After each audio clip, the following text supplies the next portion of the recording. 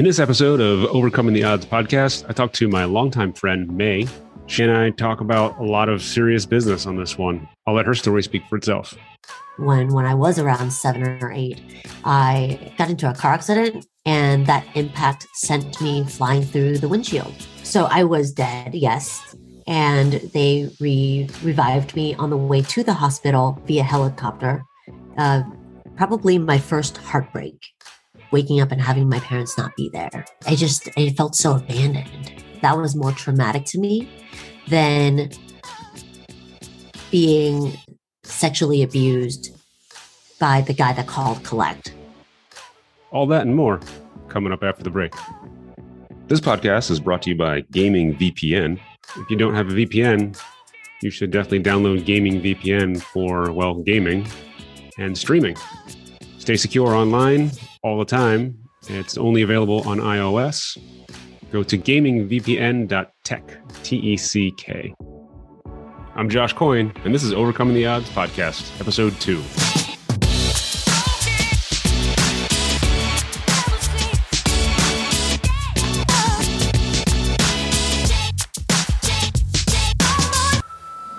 Welcome to the show, May.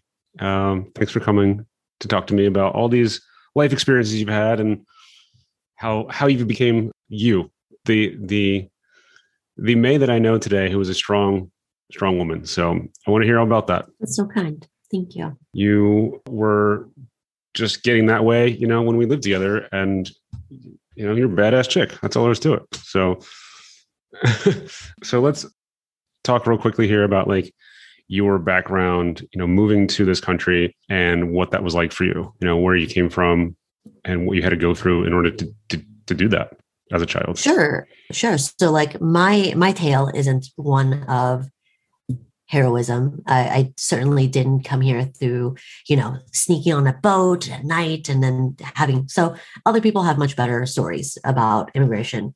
Mine was unique in the sense that my parents didn't tell us, or didn't tell me that we were moving. They merely just told me to pack up my stuff and I didn't have to go to school for a while.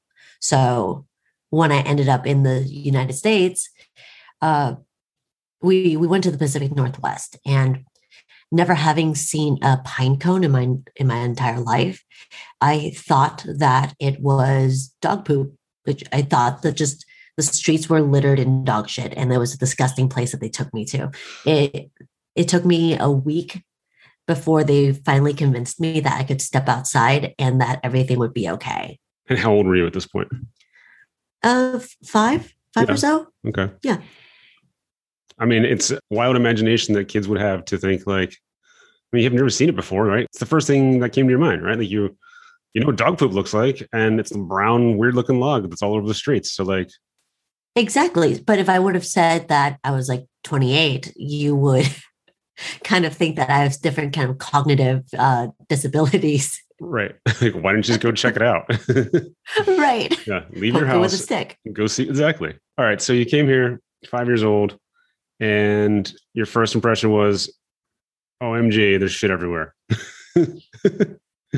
Where have my parents taken me, and what am I doing here? So we lived with my Uncle Paul. We started out with the intent of living out the American dream. My parents got jobs working for my uncle at his restaurant at the time. And my parents just scrimped and saved until they had enough money for a down payment for a house. And then coincidentally, that was across the street from Uncle Paul's. So we lived in a 2-bed, 1-bath from the time I was 7 until I was off to college, really. And how many people in that space? My brother and I shared a bunk bed until I was 13. Okay. All right. So you had one room with your brother, and then your parents had their own room. Yep. And then your brother is a handful of years older than you. He's 11 years older. So for me, it was this is kind of traumatizing. But for him, it must have been severely inconvenient. I specifically remember this one time we had this really mild earthquake, and being around 12 or so, I knew about sex, and I thought that my brother was masturbating because he was on the bottom bunk and I was on the top bunk. And I was just horrified. I just like remember laying there as still as I could, just shaking and wondering when it was going to stop. Later to find out that my brother wasn't a pervert, and it was just an earthquake. Yeah. Common mistake. Masturbation, earthquake. I mean, it could happen to anybody. Dog shit. I'm really 2 for 2 now. Yeah, it could happen to anybody. But I mean, I could imagine like being at his age, right? Like you said, you lived in that room with him until you were 13, right? You shared that room. Yeah. And at that point, he's 24 years old. Yeah. Like that would suck. For him, most definitely. Yeah. So your parents work in the restaurant and you're, I guess, supervised, unsupervised, and mostly unsupervised. Yeah. Unsupervised. Yeah. And then working in the restaurant too, right? Like you told me before you had worked there throughout. That was my form of having a babysitter, was being at a restaurant, sitting at a host stand and handing out menus. So it was like a village taking care of me. Everyone kind of like just made sure I didn't touch hot things, didn't follow strangers, that kind of stuff. So it was relatively safe, but most of the time, or some of the times, I would be unsupervised at home, just at a very early age. Mm-hmm. Yeah, because they're working and you're coming home from school or whatever, and there's nobody there. Your brother's not there. He's not going to hang out, and wait for you. Right. And he's doing, his own thing. But I remember like our school isn't that far. It was maybe like 2-3 miles. It was short enough for me to be able to bike to school. And I did so when I was a little bit older, but, just to backtrack a little bit, when I was around 7 or 8, after we initially moved in, I got into a car accident, suffered a traumatic brain injury, and then was left unsupervised at home because I just had this giant scar on my head and my head was half shaven. So they didn't want me sitting at the host stand. Sure. They just wanted me to be at home, safe to recover. Mm-hmm. Little did they know that a pervert would come along and call our house collect. And I remember accepting the call because he had said that he was a doctor. Mm-hmm. I mean, winner, chicken dinner there. This guy is just calling around randomly, looking for kids such as myself, home alone, that is vulnerable enough to believe the lies that he was telling. Well, also, I mean, you had a major injury, right? So like, why would you not believe the doctor's calling you? Right. Obviously, doctors don't call collect, but still, you don't know that. You're a child. Exactly. I was like 8 or 9 years old, and I was the primary English speaker in the home. So I did most of my own translating and explanations of what's going on. So like my brain was firing on all cylinders as much as it could. All right. So let's talk about this accident and then we'll come back to this call collect guy, right? So, okay. So you got in a car accident and busted your head open and needed a bunch of stitches, brain damage, essentially. Like what was 52 staples holding my head together. Wow. So, like there's this, like about an inch of hair missing, from ear to ear. And there was like skull fragments just like near the frontal lobe. So I have cognitive issues, where if there are certain persons, places, people, events, etc., that don't get brought up to me and it isn't front of mind always, I'll just forget it entirely as if it never happened. So I've forgotten, like places, like shows that I've gone to, people that I've met that I just have that have shared history with, that I'm just like, I don't know who the fuck you are. But does it get worse as you've gotten older? Or has it gotten better as you've gotten older? It's gotten better. I think it was just because I was so young that my brain was just trying to collect all this information. Yeah. And now I'm not doing that anymore. Super lazy. Did it affect your senses in any way, like your sense of smell or any motor skills? It affected my speech. Did it? Okay. It gave me a speech impediment where I would repeat back everything I said. So it wasn't a stutter necessarily, but I would say something and then I would whisper it under my breath. How long did that last? Until third grade. Okay. Yeah. And just one day it went away. No, I had a speech pathologist working with me. Yeah. That makes more sense. Yeah. Okay. So obviously you're not driving the car, right? Like you're a passenger. No. It was the first day of summer vacation and I was taking a nap in the back of our Chevrolet minivan. And because car seats weren't a thing back then. Right. Seatbelts barely were. Yeah. So I had my seatbelt on. It was just a lap belt. And I was just laying on the bench seat in the back. My dad was going to make a left turn. He had the right of way. And a drunk driver was trying to, beat a red light. So he charged ahead. And because my father was making a turn, he T-boned us. And that impact sent me flying through the windshield. Yikes. And then your dad was okay. Yeah, my dad was fine. Yeah. My mother had a little cut on her forehead and I was wedged between the windshield. Wow. That's messed up. Yeah, I was dead. So whatever. All right. So they bring you back to life. You get revived somehow and put your head back together. And obviously some severe trauma there with brain injury plus PTSD from that overall. So I was dead, yes. And they revived me on the way to the hospital via helicopter. And then I was in a coma for several days. And when I woke up from my coma, it was Cookie Monster. It was a volunteer that would go around talking to children and that were in comas, trying to get them to wake up. And this guy, he fired some synapses in my brain and I just opened my eyes a little bit, was scared shitless that it was Cookie Monster and some random dude. In a room you don't know about at all.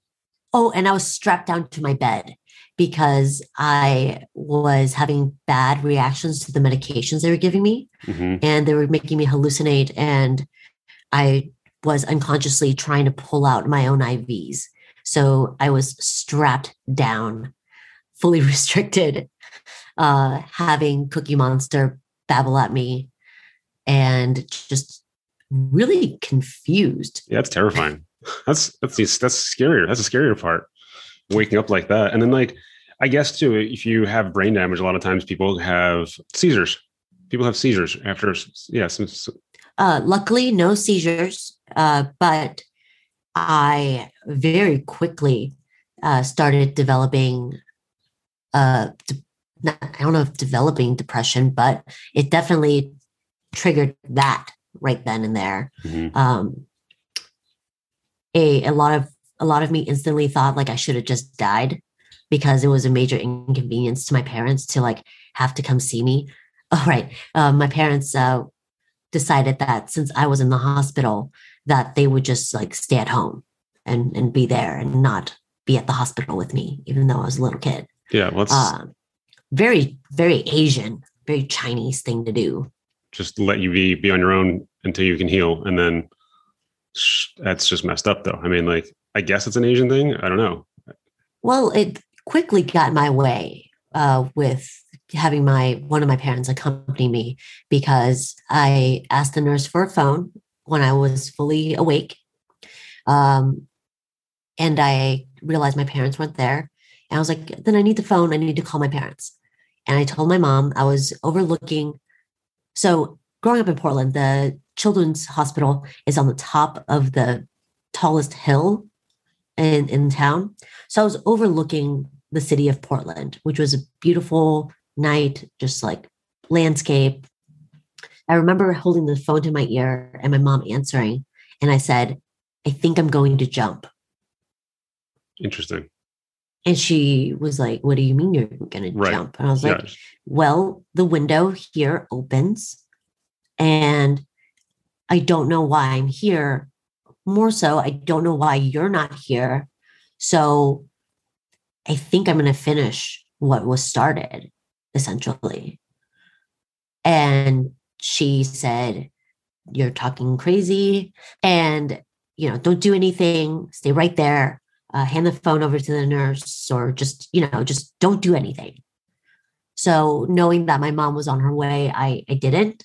But I just remember just staring out into the cityscape, just emotionless. I mean, it probably could have been medication as well, right? Like, I mean, yeah, you had some brain damage and then you were on this heavy medication because you had all these staples in your head and pain pills and all sorts of stuff. And, you're also a child. So like, you don't really understand how the world works or that healing happens and that accidents happen. And at that point, I mean, it kind of makes sense to be like terrified. And the only quickest way to not be terrified is to just escape that one way or the other.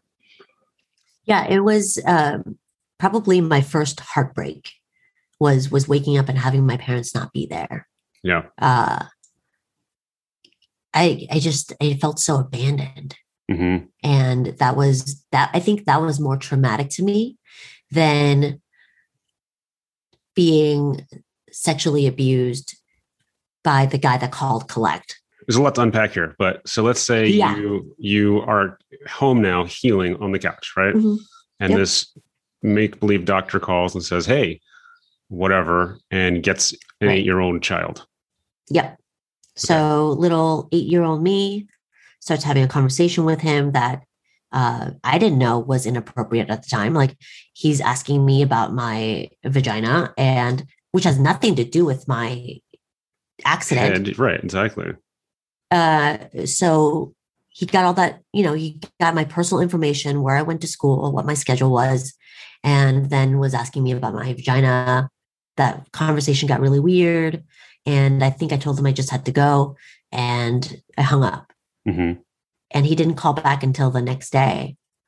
And I was like, I don't really know that I want to talk to you. Yeah. But then he convinced me that it was essential for my well-being, for me to get better. And I wanted to get better. So I continued talking to him.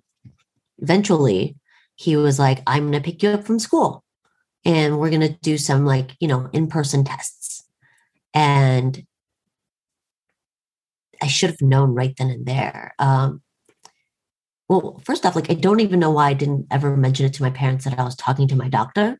Right. It just never came, it just wasn't a thing that I thought of to do. I was so just disconnected from them already at 8. So let me back up to the timeline here. Yeah. So you leave the hospital. How long were you in the hospital? Do you have any idea? About 6 weeks. Okay. So summer vacation is well on its way at that point, right? Like if the accident was day 1 of summer vacation, 6 weeks later, you're at the middle of the summer, and then you have to recuperate some more at home. And then by now school started again and you're back to school. Yeah. Okay. All right. So that would explain why he's going to pick you up from school, because now it's October. Right. Okay. Thanks for keeping me honest. So I'm going to school, 2nd grade, kids are making fun of me, whatever. That's not what this is about. And this guy picks me up one day, and I should have known right then and there, but I guess stranger danger wasn't something that kids learned back then either. Or your parents were just unaware to tell you about it, really. The guy had a van. I mean, that's a red flag right there. And I got in, and he drove me not to an office building anywhere, but to a random park, and just parked in the parking lot. And I was like, what are we doing? And he said that, we're going to start doing some just tests to make sure that I'm healthy and okay. So he was like, get in the back. And I didn't want to. And eventually I did. And it's still hard to talk about. Yeah, absolutely. Take your time. He just touched me in ways that an 8-year-old shouldn't be touched. He didn't. I don't want to minimize it by saying it wasn't rape because he didn't penetrate me with his penis, but he was essentially going to third base on a little kid. On a child. Yeah. Yeah. And that felt weird physically, emotionally, mentally. Mm-hmm. But in the vein of wanting to get better, I succumbed and was just trying to be brave. Yeah. And just being brave. And then afterwards, he would drive me home.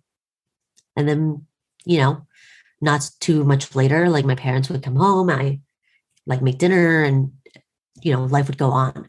It wasn't until one day that he called that my mom was home because she was, not feeling well or something. And she noticed that I was taking my phone to my bedroom. And she was like, "What are you doing?" And I was like, "I'm talking to my doctor. Like, you guys should know more about my schedule." And like, I was so indignant that they didn't know about my doctor that I've been seeing for like a month. And she was like, "What doctor? I handle all of your appointments and I said, right. Well, this doctor, I don't even remember his name, or that he told me. It's like, this doctor tells me that, we do little tests at the park." And my mom's just face drops. She grabs the phone, hangs it up. Mm-hmm. And she goes like, "That's not a doctor. What are you talking about? Tell me everything." So I did. Mm-hmm. Explained everything to her.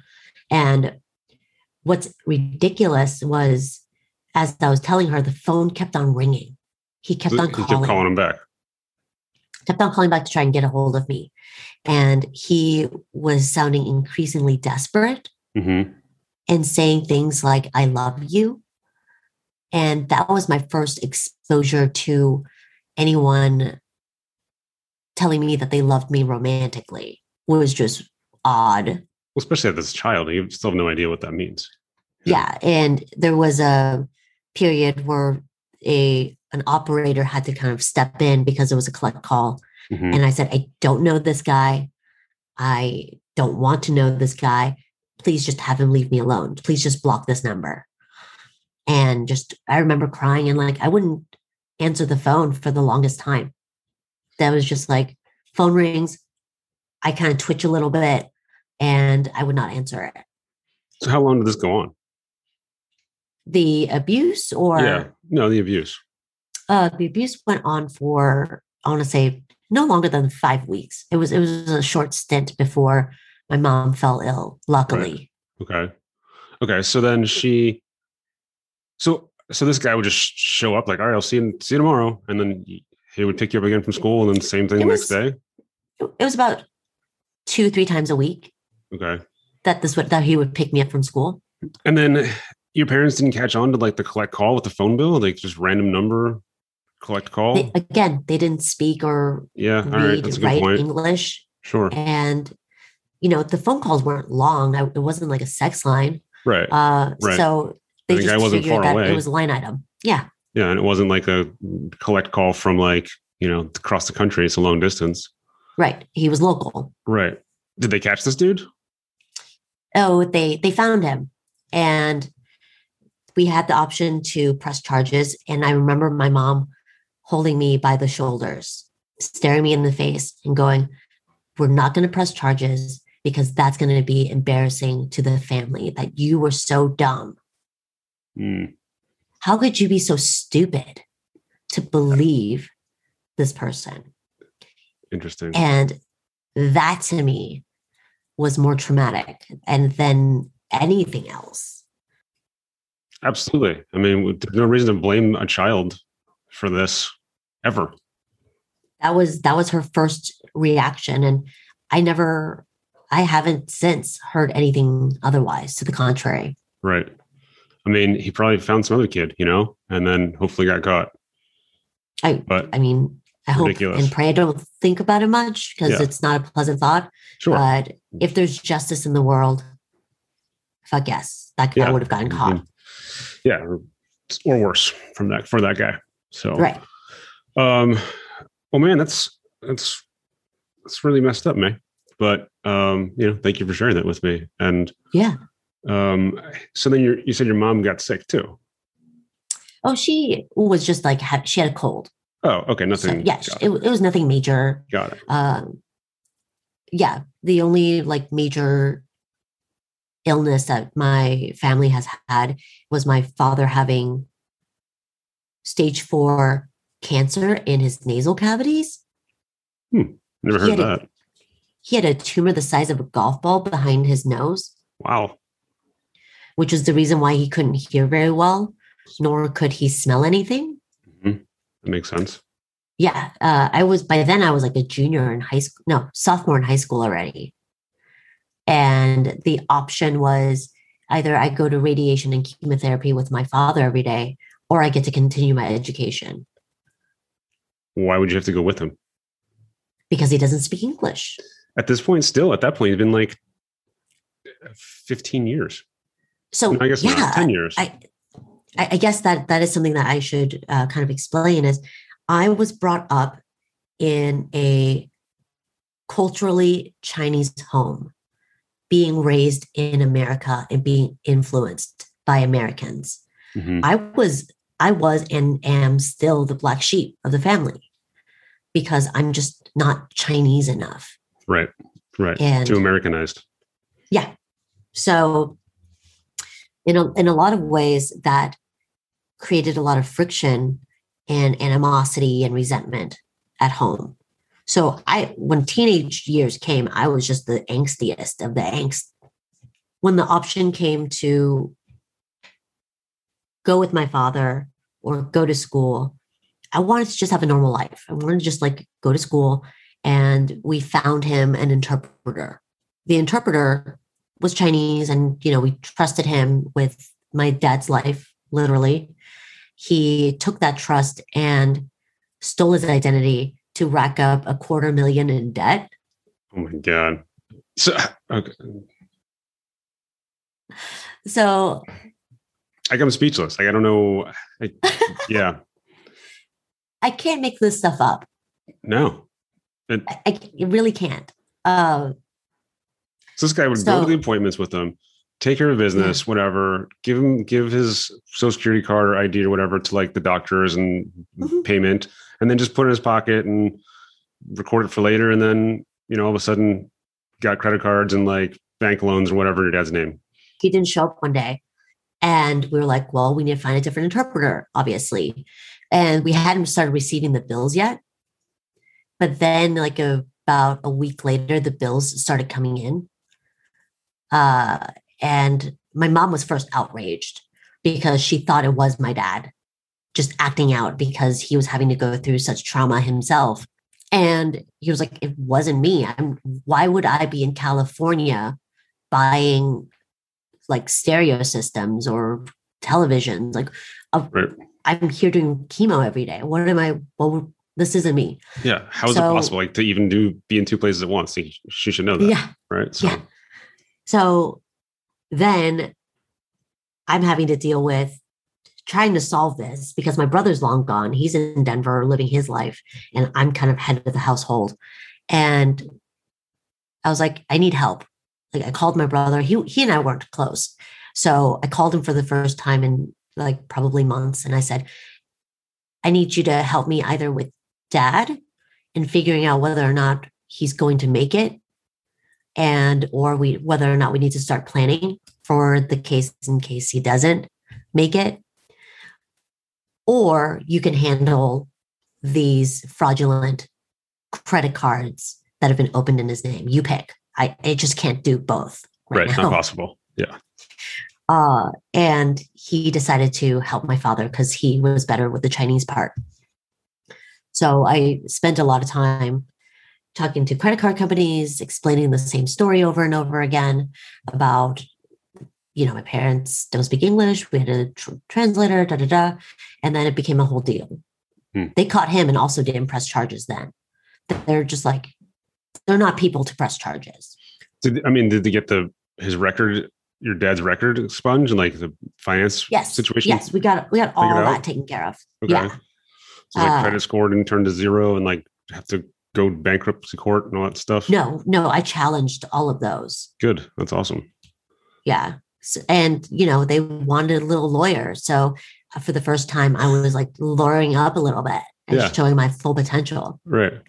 That's awesome. So it really pissed him off when I went to art school. Yeah, I bet it did.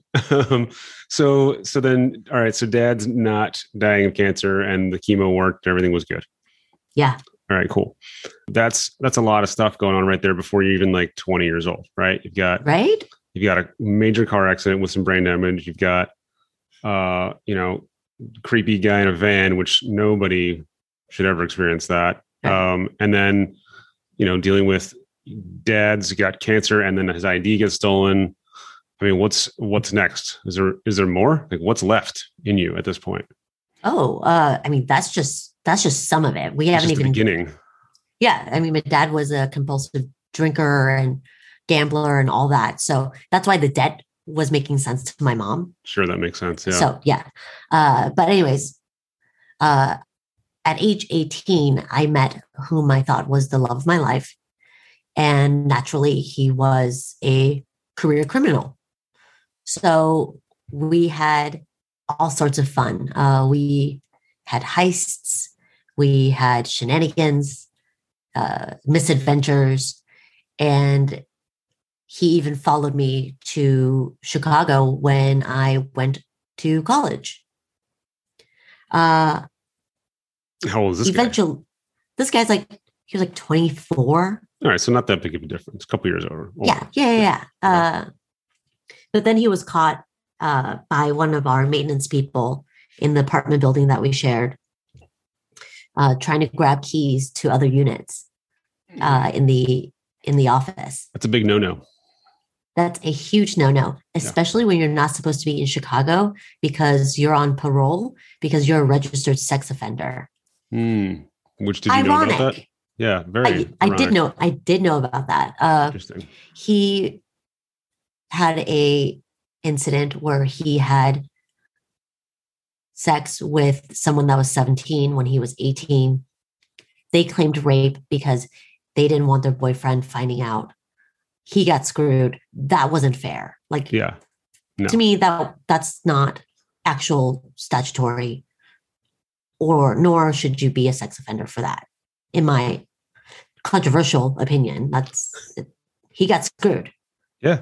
I mean, it sounds like it from that story, sure. Yeah. But. So they took him all the way to Cook County, dude. Wow. Yeah. How long was he there and for? It made me reassess my life because I broke up with him through 3 inches of glass. I was like, I can't do this anymore. I'm too old for this, Jonathan. Or just just worn out, right? Like at that point. Yeah. I told him I was like 20, about to be 21. So I was like, I'm about to be an adult and I'm too tired for these shenanigans and these like children's games. So I've contacted your mom. She knows where you are. Good luck with life. Ciao. Yeah. See you later, bro. Yeah. And that's where it ended. Mostly. Yeah. Good. Yeah. So that's what led me to Chicago was art school. And what kept me there was my parents pulled my funding without telling me. Yeah. I went to go register for spring semester and they said there was a balance. And I thought it was just library books. And it turned out to be $11,000, which was the sum that came to for a semester after my grants and scholarships and financial aid. So I called my mom. What year of college was this? This was my sophomore year. Okay. Yeah, spring semester of sophomore year. Everything happens during my sophomore year of things. So really tentative in year 2 of anything. And I was like, hey, Mom, did you forget a bill for school? And then she was like, hang on, you have to talk to your brother. Because by then my brother was back home again. Another long story.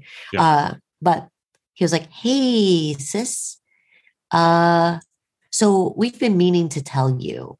And I was like, just meaning to tell me what?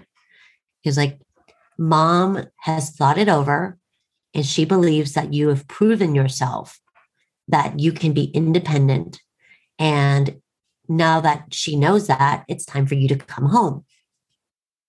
But that doesn't make any sense.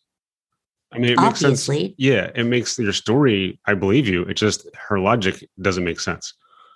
Obviously. Yeah. So I had the same reaction. I was Right. like, WTF? Like, what? You're there for a reason. It's to finish school, not to just piss away, $30,000 a year of their money to quit because it's now time to come home. Right. What was the plan after that? What did she expect you to do when you got home? Like run the restaurant? Like go to community college or somewhere local, like state school. Okay. There's universities in Oregon. So she just wanted me closer to home. And that's when I dug my heels in. Yeah, sure. Absolutely.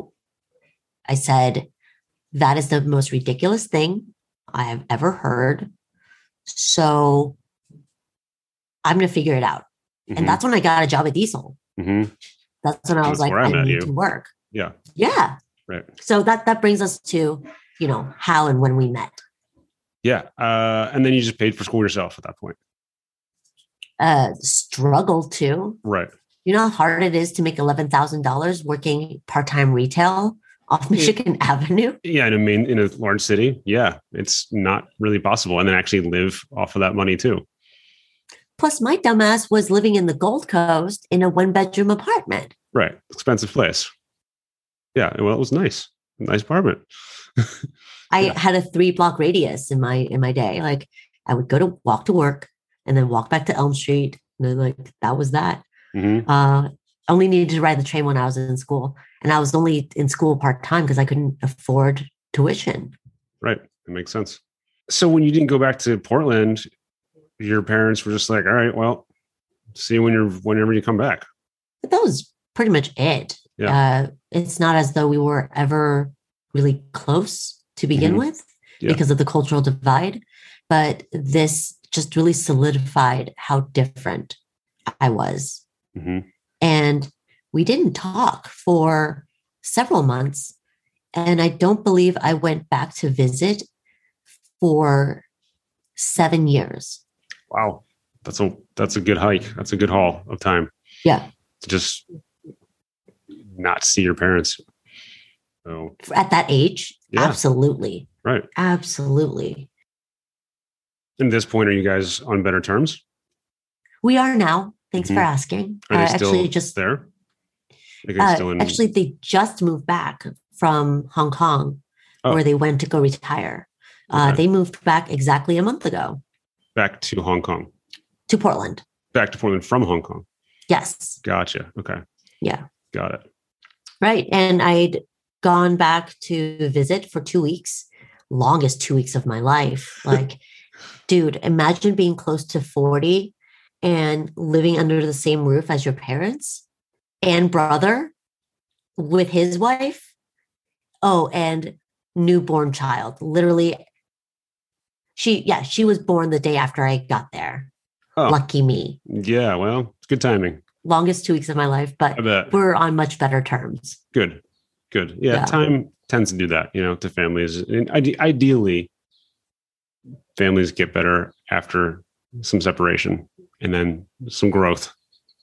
There's been a lot of therapy and discussion about this. And what I've come to realize through a lot of really, amazing doctors is that it doesn't have to be so black and white when it comes to relationships.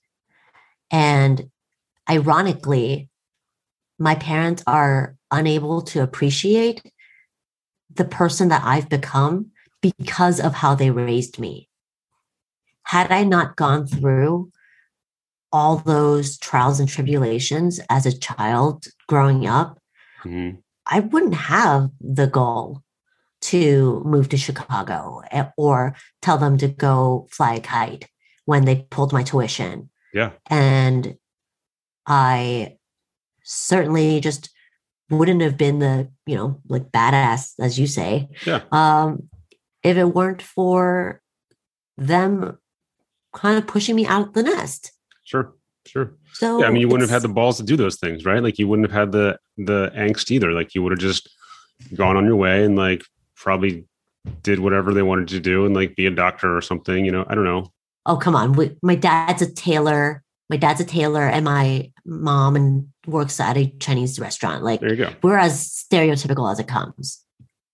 And I know from my Asian friends that live near here of like how their parents treat them and what they expect from them. And it's very stereotypical Asian stuff, like doctors. And that's really it. you just have to be better, and respect the elders as much as possible. And what they say is the final straw. End of story. Right. No matter if you're 40 years old, because mom says it's the way it is. Yeah. So it's a rough life to live through under rules, right? Those rules are tough. Right. For those 2 weeks, it didn't feel as though I was in any part of America. They had constant eye on me. They always knew where I was. And anytime I left the house, they would come with. So it was as though I was being held hostage. And we only went to, ate and shopped and consumed things that were Chinese. Interesting. I'd never wanted a hamburger with a side of fries so badly in my life. Yeah, you had enough of traditional cuisine. Yeah. Over it. I mean, it's great at first. Like, sure. These are things I used to eat. Yay. Mm-hmm. But then it was like, I haven't spoken English for more than like a few minutes to anyone. So you had to speak Chinese the whole time you were there? Right. Because they don't speak other languages. Amazing. Huh. So how was your Chinese since you haven't used it in really years? Still illiterate. Sorry to say, can't learn to write those characters, but my Chinese improved. I still have an American accent when I speak Chinese, but to get a concept of how complicated Cantonese is, we were watching a game show about people doing voiceovers on old movies, and experts were critiquing native Cantonese speakers on their diction, elocution, and basically just how to speak the only language they know how to speak. So what's the game show? Like, what's the game? I'm missing the fun part of this. Because that the test is that like the game is speak better Chinese. Chinese game shows are not fun. Noted. It's not like Japanese game shows with like slippery stairs and like crazy antics. Like, is this chocolate? I've seen that show. Right. It's just like literally sculptures that look real, and then people have to eat it. And it's a chocolate, or is it actually a sculpture? The Chinese are very serious people, and Americans are very silly. Yeah, so are the Japanese in a way. They know how to have fun. Yeah, but having fun as someone from Hong Kong is succeeding. When you win, that's fun. When you're not winning, then you're wasting time. It's very like militant. Oh, absolutely. That's why communism will never work. Right. Yes. All right. I don't want to digress down this hole too much because it could go on forever. But I want to talk to you briefly also about like how you were able to overcome these challenges as a child, right? Like you grew up with this very unique set of circumstances. You were able to graduate college, get a job, live on your own, get married, et cetera, and like have a pretty quote unquote normal life at this point. How do you overcome all those obstacles of like the depression, the sexual abuse, like all these things, mental illness and all this stuff you have to deal with? Like, what was it? Was it just therapy? Was it just time? Was it a combination? It was a long, winding road. To summarize it shortly, after I stopped doing retail, I started working in nightclubs and making more money than I'd ever imagined I would ever make in cash. Mm-hmm. I worked 3 nights a week at most and made 6 figures. Yeah. So I was living the party lifestyle. I was, for the longest time, the coolest kid in the VIP room. That was my thing. So not so normal. Lots of drinking, lots of shenanigans and antics there. And developed, unhealthy habits, very toxic habits that would exasperate my mental illnesses. There was one point where I became agoraphobic and just wouldn't leave the house because I didn't want to see people. I didn't want the pressure of interacting with others. And also I wasn't medicated, but I was self-medicating with alcohol and sometimes a little bit of the booger sugar. So that was everything opposite of what you should do when you have trauma. It wasn't until I was 27 when I realized I can't be the coolest girl in the room for much longer. Like, this isn't going to last. This isn't sustainable. It's not sustainable. Right. Exactly. It's fun. It's fun while it lasts, but at some point you have to realize, you have to make a life change. Right. So that's when I started seeking out real jobs. So I ended up in hospitality management and ended up managing restaurants, which was then when I first received benefits, healthcare benefits. So I took myself to a doctor and said, I don't want to leave my house. I have to force myself to. My palms are constantly sweaty and sometimes I can't breathe. Sounds like panic attacks too. My just general practitioner was so patient and instantly prescribed me some medications to take the edge off, then recommended a list of therapists that I could see and started talking to. So that's really when things started getting better. And then things got to where they are now when I made the decision to leave Chicago, even though I love that city. What had happened is I developed a reputation for myself.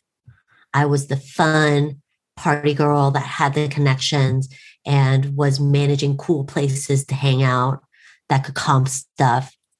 And my employers encouraged that reputation. Sure, they wanted more money. Have, yeah.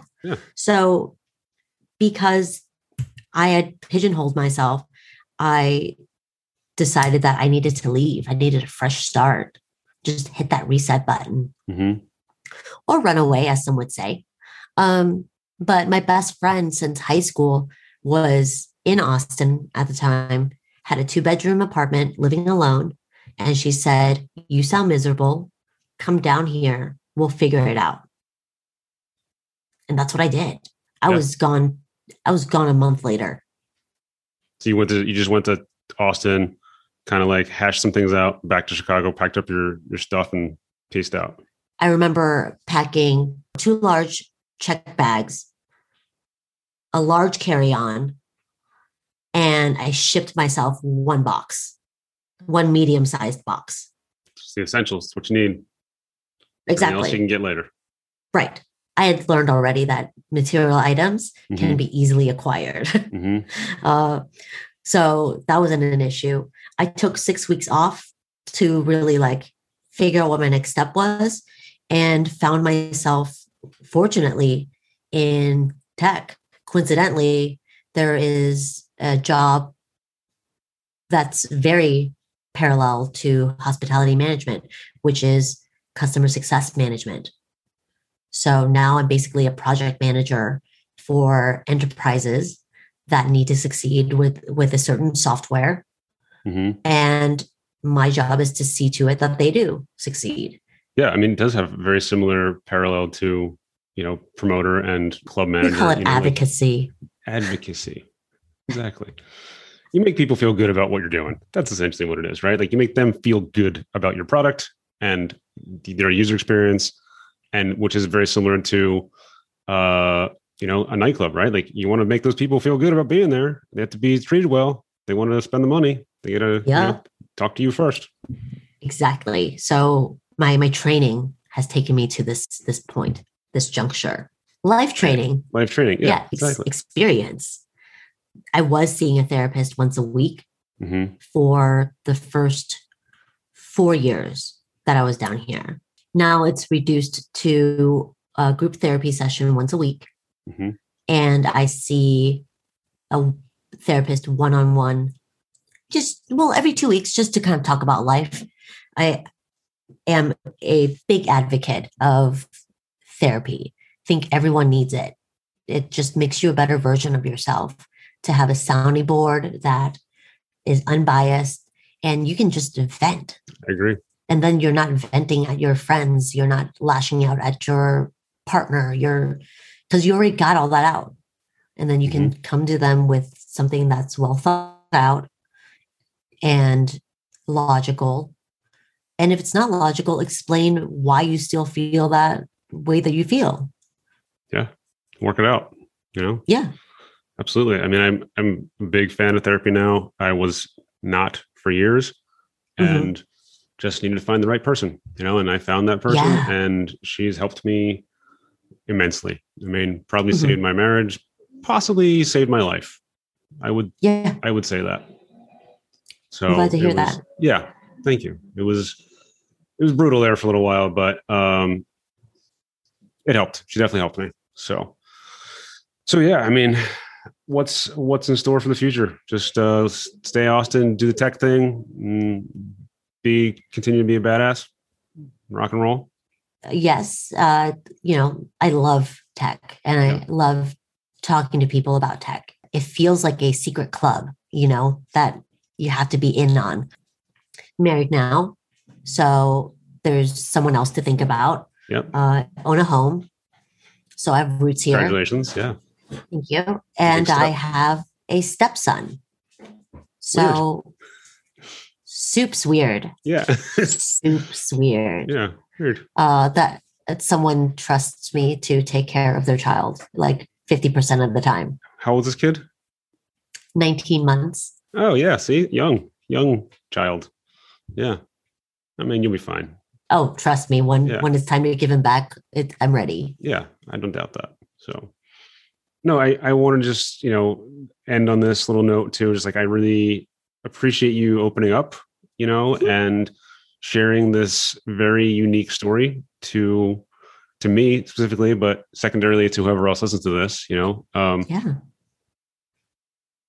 It's good to know that like you have been able to find help to get you through those times, and not necessarily at the time of occurrence, but later in life, which is obviously now, to help you cope with the things that have happened to you and to be able to talk about it, and accept it and realize it's not your fault, right? Like none of this stuff is your fault. So, yeah, absolutely. So it's good to hear that with such trauma, people can still heal, right? Like that's pretty important.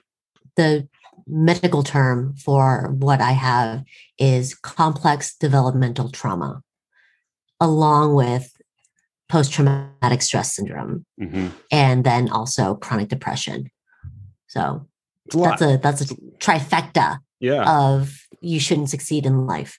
But you did and do and are. Right. If there's nothing else that people can take away from listening to this, and, very honored if people have been listening to my story, it is to know that this too shall pass. And to keep that into perspective is so important, because finding a doctor isn't easy, especially during a pandemic like this. Everyone's going through therapy. Yeah, so sure are. It's going to be distressing and daunting at times, but you have to keep at it. As long as you want to like be a better you, which I hope everyone does, you have to keep at it. Yeah, absolutely. Words to live by. That's for sure. This too shall pass. Absolutely. And things will get better. So On that note, May, I want to say thank you for coming Of out. course. That's right. Coming out to this Zoom meeting in your own house. And just, appreciate your time, obviously. And I appreciate our friendship even more. Absolutely. Likewise. Thank you. Really respect you. Always enjoyed being your friend. Yeah. And thank you for having me on the show. All right. Well, there's that. I mean, heck of an episode. Thanks to my friend May for really just laying on the line. The amount of stuff that she had to go through at a very early age is really terrible. First of all, being transported here from another country. Secondarily, crippling car accident. I mean, brain damage and memory loss and many, many, many staples in her head, like from ear to ear. Can you imagine that? It's going to be a hell of a scar under that hair. And then once things start going better, some creeper sexually abuses her, like as a child, like a child predator. It's messed up. A lot of stuff to overcome at a very early age. I just want to say thanks again to May for coming out, talking to me, really just letting loose and not holding back her story. Pretty powerful, pretty inspirational. She's a strong woman. So thank you, May.